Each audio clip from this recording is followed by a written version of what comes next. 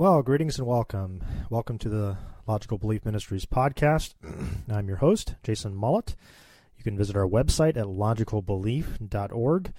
You can watch these podcasts on YouTube, and you can search for and subscribe to our channel there.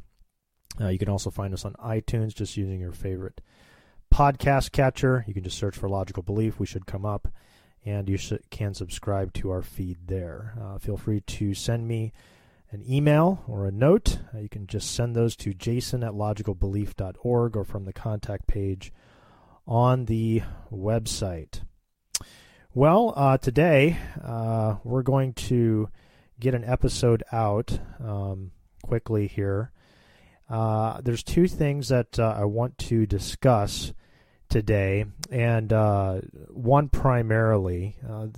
Today's episode is mostly going to be about the topic of what does the Bible say about things on the topic of like self-defense, our right to protect our families and our loved ones.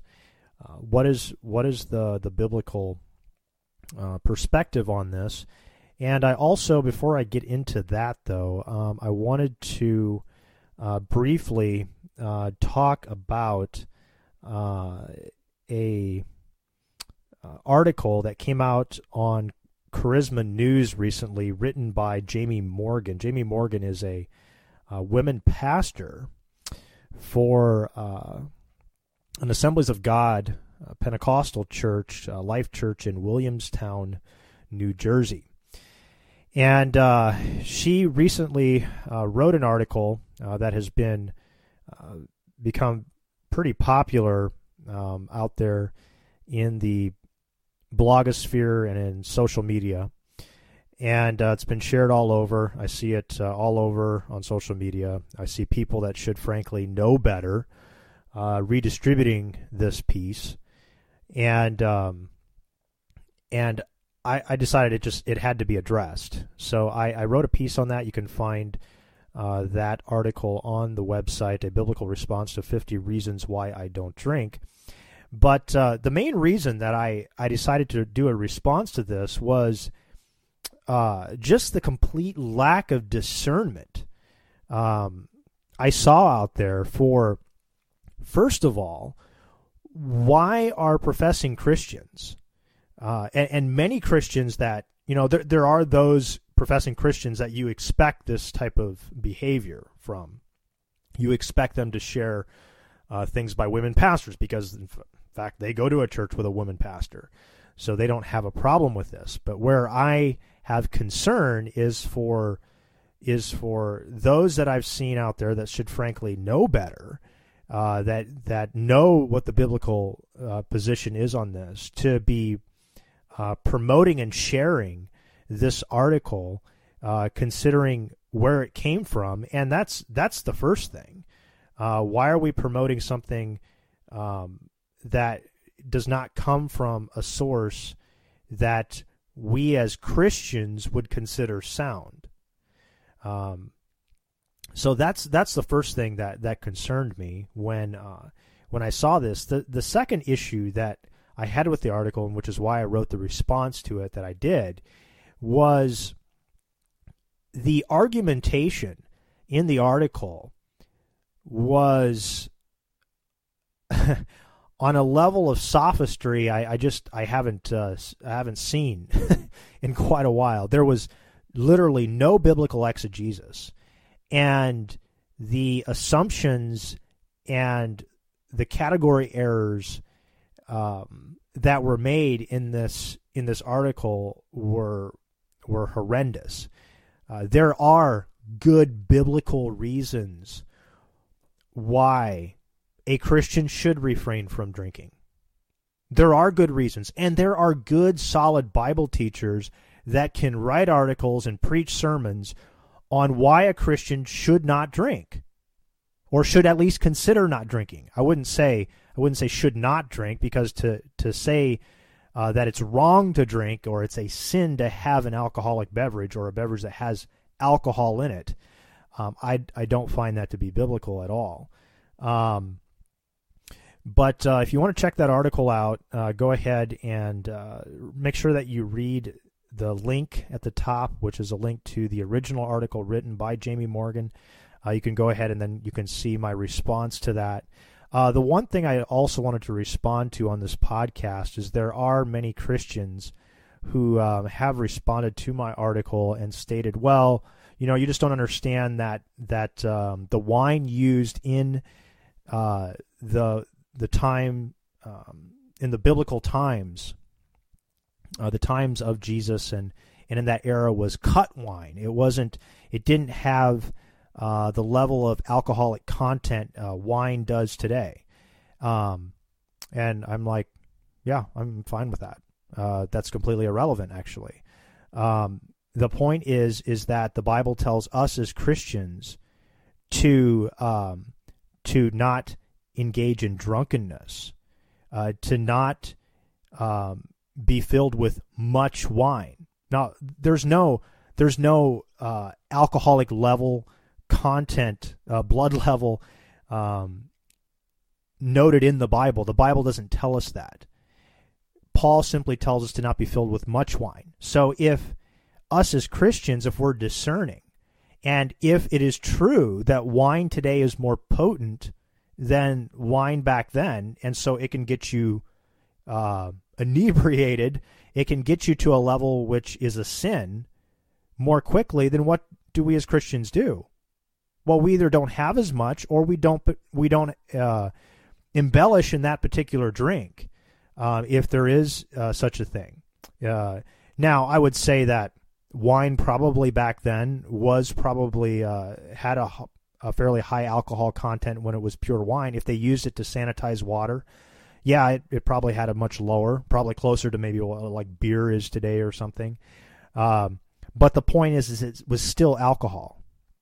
And we can see this by so many different examples in the New Testament of Jesus' first recorded miracle in the book of Mark, where he turned the water into wine at the wedding ceremony in Cana.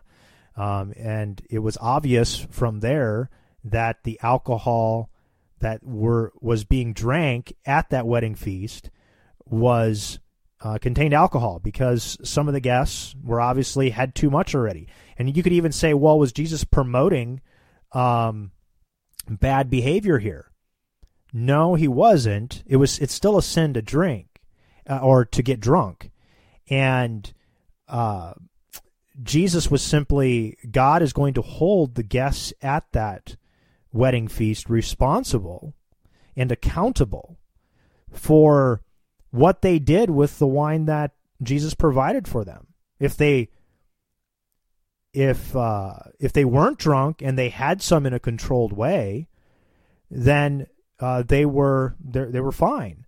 But if they used what Jesus provided to get themselves to a level of where they were not thinking clearly and were in a drunken state, then they are accountable for their own sin. And so I'd encourage you, if you're interested in this topic, go ahead and just to read the article and to see what I have to say there. The main thing is, I don't want to become the apologist, and I said this in the article, I don't want to become the apologist for Christian drinking. I think there's lots of very good reasons why Christians should abstain completely from alcohol. But you cannot make the case biblically that drinking any sort of alcoholic beverage at all for a Christian is sin. And to do so would make Jesus himself a sinner. And I just don't think that you can biblically make that claim. So, well, let's jump into today's topic.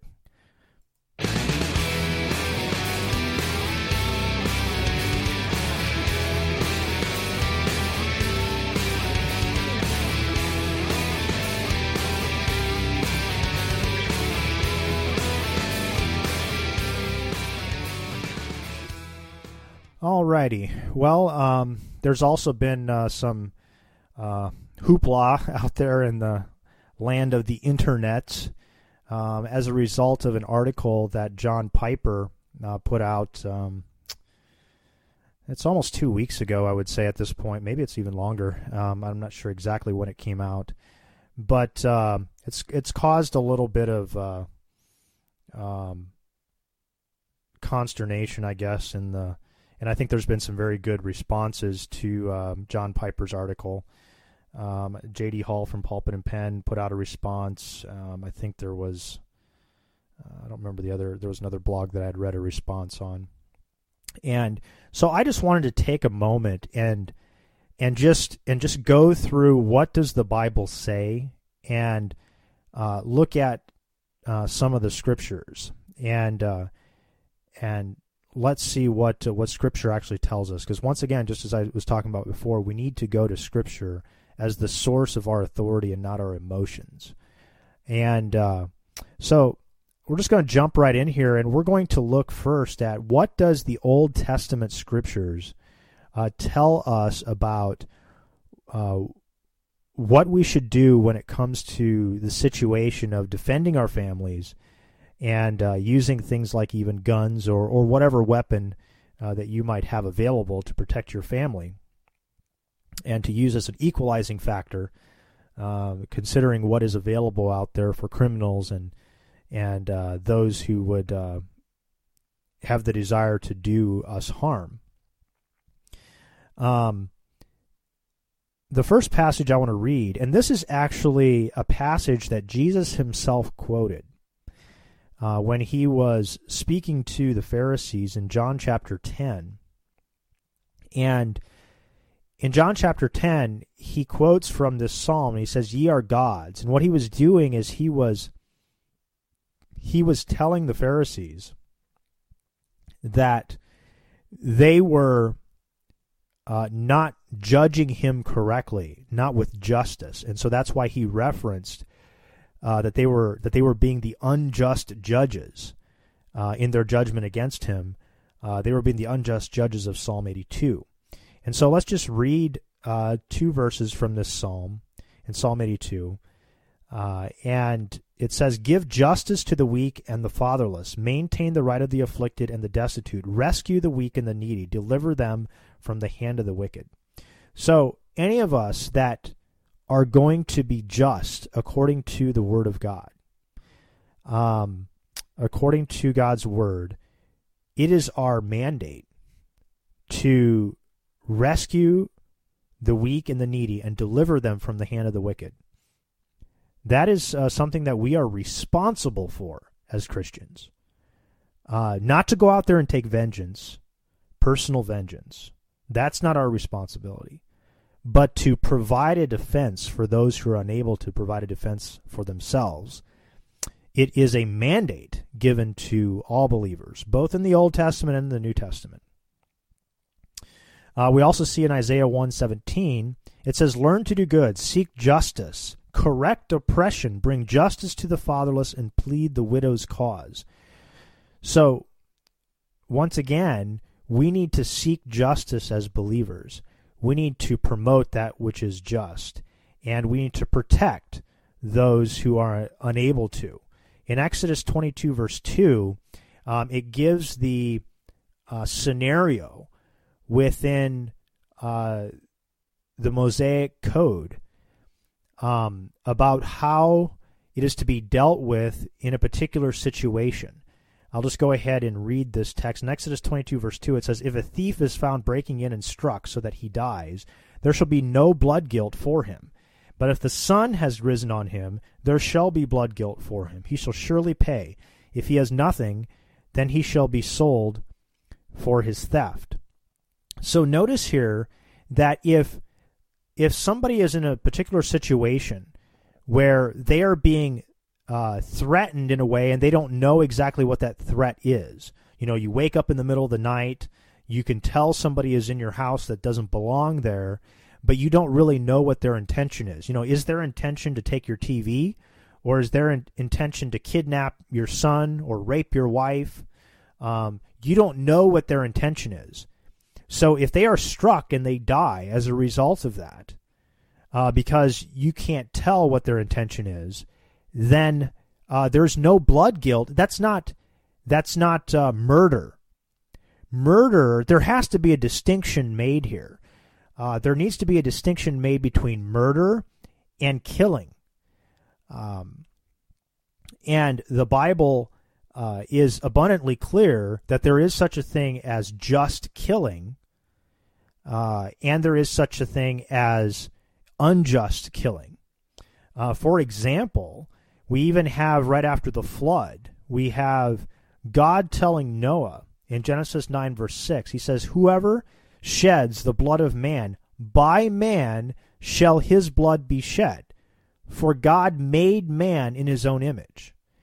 So we see here, even before the Mosaic law, we see God telling Noah that the death penalty was the penalty befitting the crime of an unjust killing, a murder. And I think this contrasts with the way God dealt with Cain when he killed his brother Abel. But that's a topic for another time. But we also notice here, it says, "By man shall his blood be shed." So the man who puts the person to death that has murdered someone is not a murderer.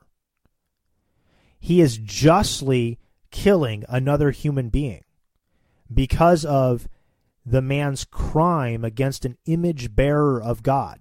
Notice here that the reason that God gives for why man should be put to death and why capital punishment is biblical and is God's mandate for us as a human race before the Sinaitic law, before the time of Moses, is that man is made in the image of God. And so therefore, for one human being to unjustly take the life of another human being is to, first of all, an image bearer of God is God's property. You're destroying God's property. And number two, that person has value and dignity because they are an image bearer of God.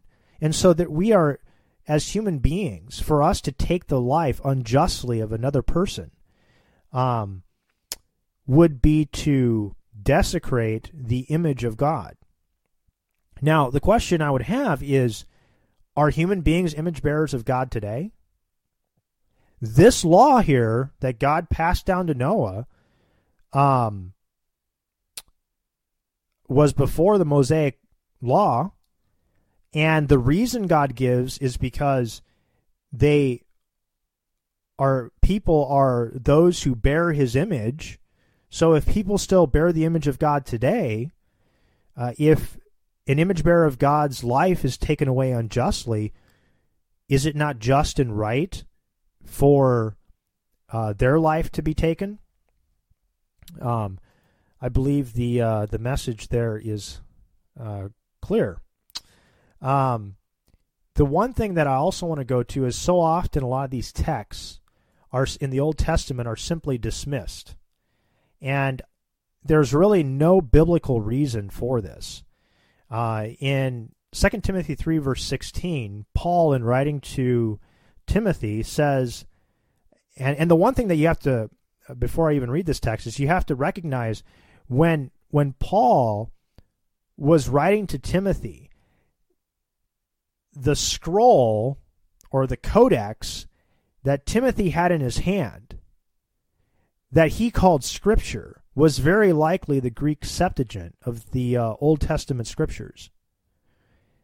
And so when Paul wrote to Timothy here, and he said, all Scripture is breathed out by God, is theopneustos, is breathed out by God and profitable for teaching, for reproof, for correction, and for training in righteousness,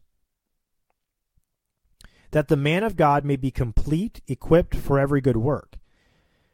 So we can see in 2 Timothy 3:16 that the Old Testament Scripture is included in all Scripture, right?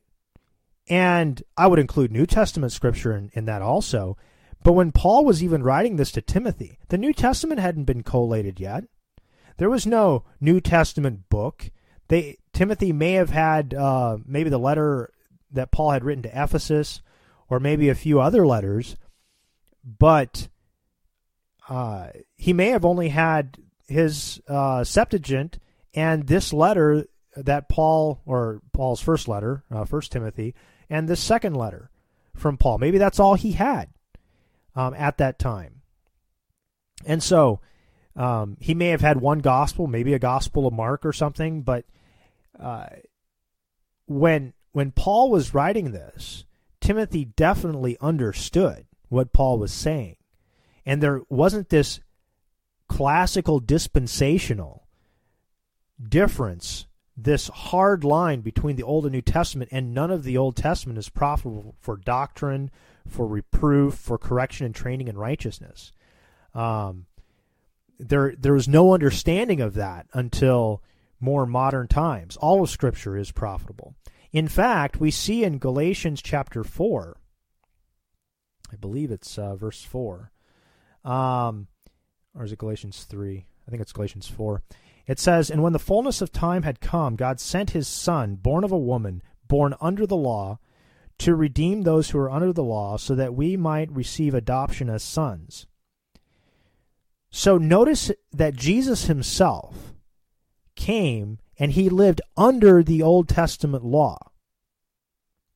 All these scriptures that we just read about our biblical mandate for delivering those who are needy and weak from the hand of the wicked, though that was the law that Jesus was under. That's the law that he came and placed himself under as the God-man, as the incarnate one. We also see Jesus confirm this. And the thing that sometimes blows my mind is that those who go through the Sermon on the Mount and they separate the Sermon on the Mount as a separate law, this law that's separate and disconnected from the Old Testament law, because Jesus abolished that Old Testament law and now he instituted, what he said on the Sermon on the Mount in the red letters in the Gospels. That is the New Testament law, and all Old Testament law is meaningless. There is nothing there that's profitable for reproof, for correction and training in righteousness. Nothing there.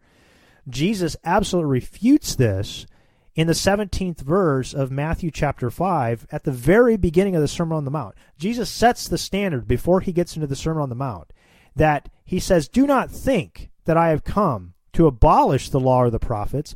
I have not come to abolish them, but to fulfill them." The law that Jesus perfectly kept and fulfilled, he fulfilled the ceremonial laws because they all pointed to him. He fulfilled the sacrificial system. We don't need to do that anymore because Jesus was the one who fulfilled it. But he also perfectly followed God's moral law, the moral requirements that is upon all men, whether you were Jew or Greek, before the time of Christ. In Romans chapter 2, verse 15, Paul is speaking of the Gentiles here, and he says, "They show that the works of the law is written on their hearts, while their conscience also bears witness, and their conflicting thoughts accuse or even excuse them." So notice here that Paul is saying that law, what part of the Old Testament law is written upon their heart? Well, it wasn't that we shouldn't wear mixed threads or eat shellfish. No, it was the commandments of God that are rooted in the Ten Commandments. And we can talk about the fifth commandment. That's a topic for another time. But are rooted in the Ten Commandments, God's moral requirements. For example, the Sabbath day is not written upon man's heart, but "thou shalt not steal" is written upon man's heart.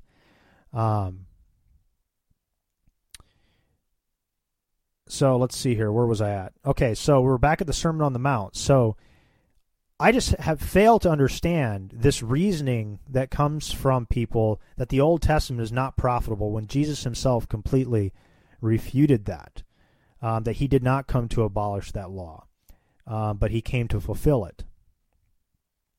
And he did. In fact, the righteousness that in that great verse, one of my favorite verses in all of the New Testament, is 2 Corinthians 5:21. For our sake, he made him, that being God, he made him being Jesus Christ, him to be sin, who knew no sin, so that in him, Jesus, we might become the righteousness of God. We have the righteousness of Christ, the righteousness of God, his perfect obedience to the law that he came to fulfill. That is the righteousness that currently applies to our account. Did you ever think about that? Jesus' perfect obedience of God's law delivered to Moses is what is currently your righteousness. Your righteousness right now is based upon Jesus' perfect fulfillment of God's law in the Old Testament. If we even go through the Sermon on the Mount, a lot of times people say, well, Jesus said, well, you've heard it has been said, and then he eliminates that and sets the standard higher. No, that's not true at all. In fact, Jesus is clarifying for the Jews what God's standard has always been,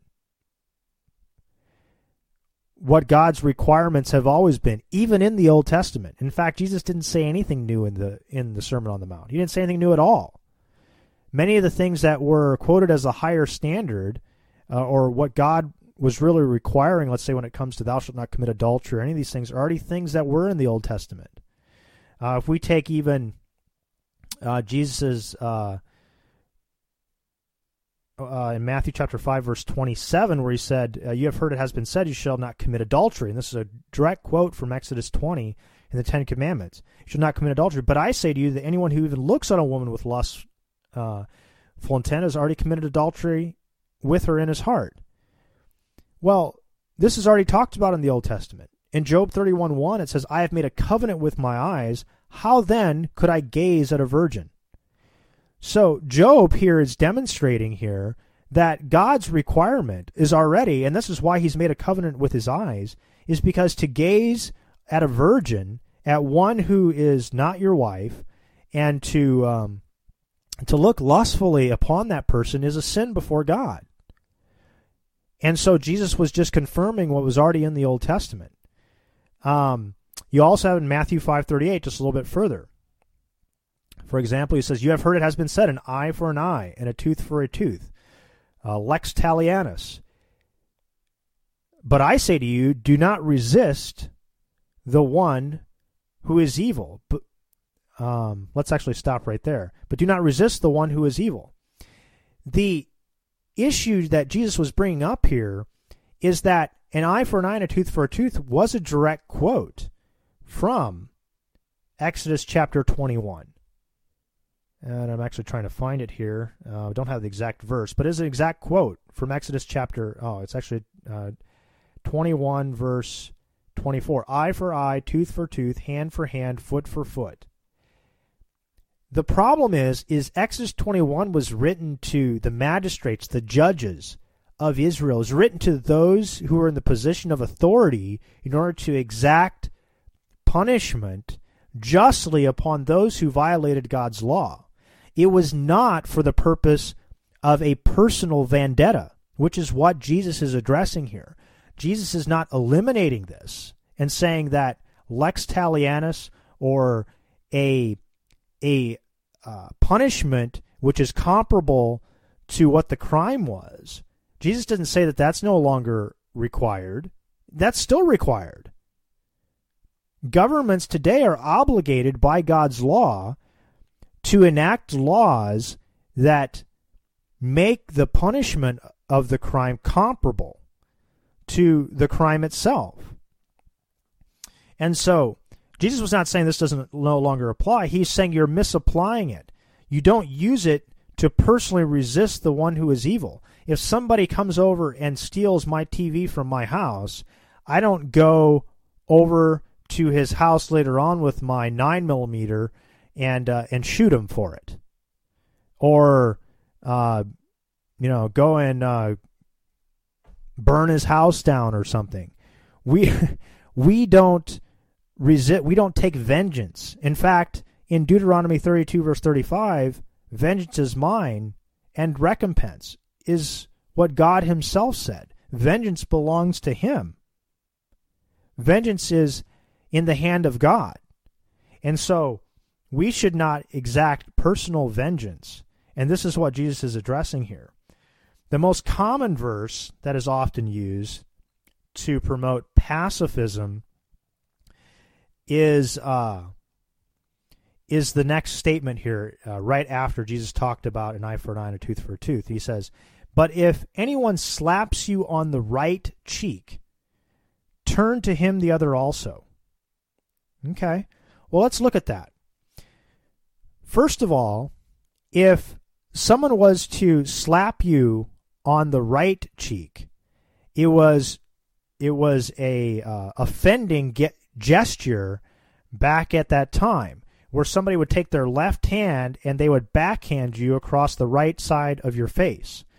You would do this to people that were beneath you, or at least you thought were beneath you, and you would demonstrate your disgust at someone with this type of a thing. Jesus was saying, if somebody does that to you, take it. Turn to him the other cheek. First of all, maybe you did something wrong. Acknowledge you're wrong. Turn to him the other cheek. Maybe there was a reason why he slapped you on the right cheek. And even if he didn't, if somebody's wronging you in that, be willing to be wronged. The point is, in this text, is that this verse has nothing to do with a life-threatening attack. A slap on the cheek is not threatening bodily harm to you. It's not threatening your life or the life of your family. This verse isn't even talking about that at all. It just doesn't have anything to do with it. And so to use this as a verse to promote a doctrine of pacifism or non-resistance in the face of a life-threatening situation or a threat against your own family, which Scripture tells us, which Paul tells us in, if I can now find it, and I didn't even put it here, but Paul tells us in, find the scripture here. Looks like I didn't put it down. Oh, no, here it is. 1 Timothy 5:8. But if anyone does not provide for his relatives, especially for the members of his household, he has denied the faith and is worse than an unbeliever. So if a person is unwilling to protect their family, to lift a hand in defense of their family, I believe you're worse than an unbeliever if you lack a willingness to do that. Okay, let's see here. Where were we at? So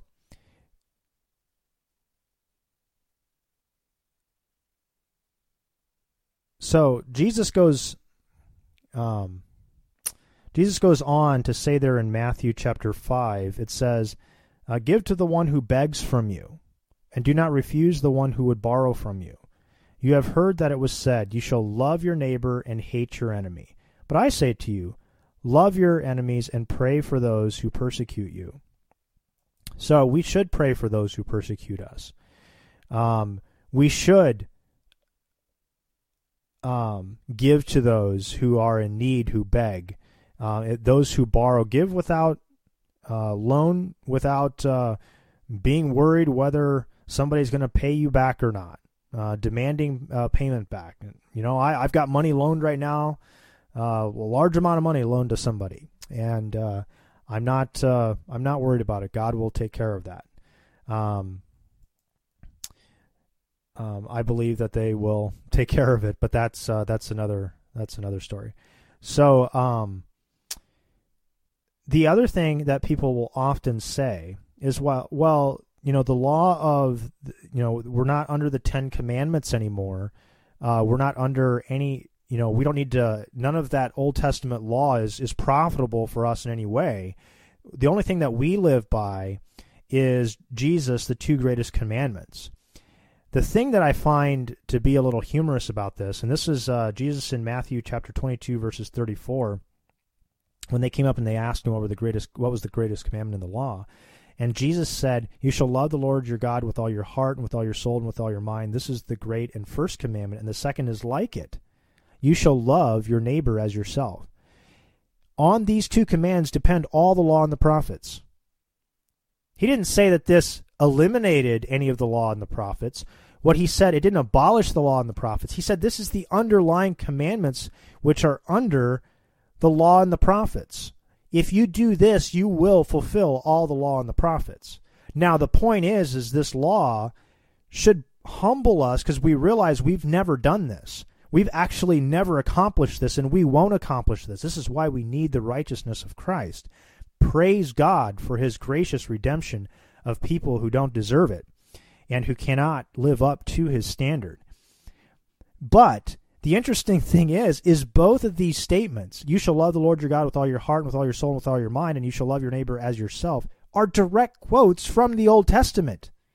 There's no way that this is a new law that eliminates the Old Testament. This is a direct quote from the Old Testament. In Leviticus 19:18, it says, "You shall not take vengeance or bear a grudge against the sons of your own people, but you shall love your neighbor as yourself. I am the Lord." Notice in this passage here, it's once again talking about vengeance. Vengeance is God, and it is not our responsibility to take vengeance upon those who wrong us personally. And in Deuteronomy 6:4, the Shema itself, we see here Jesus directly quoting this. For the first commandment, it says, "Hear, O Israel, the Lord our God, the Lord is one. You shall love the Lord your God with all your heart and with all your soul and with all your might." So Jesus is directly quoting from the Old Testament. He's establishing the Old Testament. We see this continually. The New Testament writers quote from the Old Testament all the time. We see Paul, when writing in Romans 7, he quotes the commandment, "You shall not covet," from Exodus 20, as, by the way, the commandment that made him realize his own covetousness and how it caused him to die. Because when the commandment was there, he recognized all the covetousness that was in his own heart as a result of this commandment. We see the New Testament writers quoting from the Old Testament all the time. We also see in James. James quotes, "You shall love your neighbor as yourself." He quotes, "Do not commit adultery," from the Ten Commandments. "Do not murder," and so forth. So the New Testament writers quote from the Old Testament all the time in many different cases. It would take a long time to go through the New Testament just to show how the New Testament writers quoted from the Psalms all the time to make their theological and doctrinal cases, how they quoted from the Old Testament law. They quoted from the ceremonial law to demonstrate Christ's fulfillment, especially like in the book of Hebrews. Fulfillment of that law, since Jesus now fulfills that law. That's why we don't follow the ceremonial laws, because Jesus has accomplished all that in himself. He is a fulfillment of that. But one of the questions I would have for somebody that says the Old Testament law is not for us today at all, and there's nothing there for us, and we shouldn't take and create doctrine from it, even though Scripture actually tells us to, once again, 2 Timothy 3:16. But the question I would have is, you actually get yourself into a little bit of trouble doing this. First of all, there is no mandate in the New Testament at all against bestiality, for example. Now, we all know it's written upon our heart that bestiality is a sin. But it's also written in the Old Testament law, but it doesn't exist anywhere in the New Testament. So if you can't appeal to the Old Testament as a place to go to demonstrate that bestiality is a sin, and you can only go to the New Testament, you can't demonstrate that to anyone. And also, this is an interesting one, but cross-dressing, men wearing women's clothes and women wearing men's clothes. That is a sin. It's wrong to do that. But you can't demonstrate that from the New Testament. You can from the Old Testament, but you cannot do that from the New Testament. So, just some thoughts there. Another one that I wanted to mention was that when soldiers themselves, we could ask the question, is it right for a Christian to be in law enforcement or to be a soldier or any of those types of things? Well, let's see. I can just consider how in the New Testament, those who had these professions, how it was handled. When soldiers came to John the Baptist, they asked him what they should do. And he told them that they should be content with their wages and that they should treat people fairly. He did not tell them to abandon their livelihood, to abandon being a soldier. We see Cornelius, who was a centurion. He was a commander over 100 men. When Peter came to him and Cornelius was converted, we don't have anything recorded about Cornelius being asked to abandon his profession. There's no hint in the text at all about it. And if that is actually true, that that's something that we as Christians would do, the likelihood of it being recorded in that case would be very high, because you're talking about a significant change in the life of Cornelius if he would abandon his livelihood and his profession. The other thing is, in Romans 13, verse 4, it's speaking about those who are in positions of authority. It actually says, "For he is God's servant for your good. But if you do wrong, be afraid, for he does not bear the sword in vain. For he is the servant of God, an avenger who carries out God's wrath on the wrongdoer." So, being a law enforcement officer is being a servant of God. Being a servant of God is not a bad thing. You can't make that particular case. So those are just a few thoughts that I had on this topic. I just wanted to get that out there. It's not a thorough discussion of it, but it's a start, and it may give you a few things to think about. So I hope that was helpful to you, and we will see you guys next week, and Lord willing, and God bless. Don't you know that the unjust will not inherit God's kingdom?